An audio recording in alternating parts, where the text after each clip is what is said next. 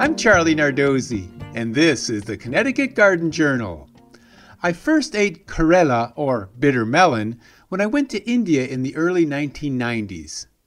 I remember eating bitter-tasting vegetables when I was in the Peace Corps in Thailand, so it wasn't too surprising a flavor.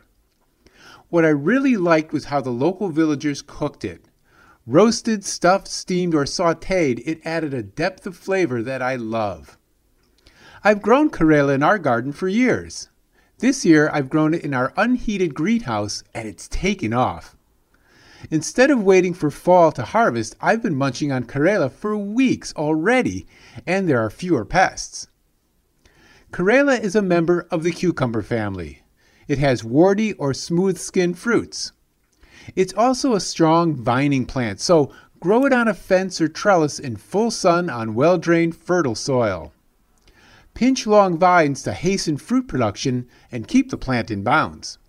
Even if you aren't a fan of the large cucumber-sized fruits, the vines are attractive with lobed leaves and pretty yellow flowers.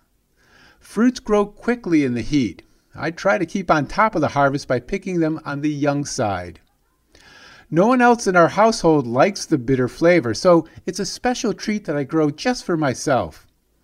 My usual way of eating them is sautéing Karela in a pan with sweet onions, sweet peppers, and maybe a little garlic.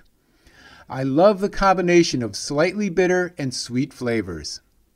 The key to controlling the bitterness is to cut the unpeeled fruits in half lengthwise and scoop out the seeds. Next week on the Connecticut Garden Journal, I'll be talking about Boltonia. Until then, I'll be seeing you in the garden.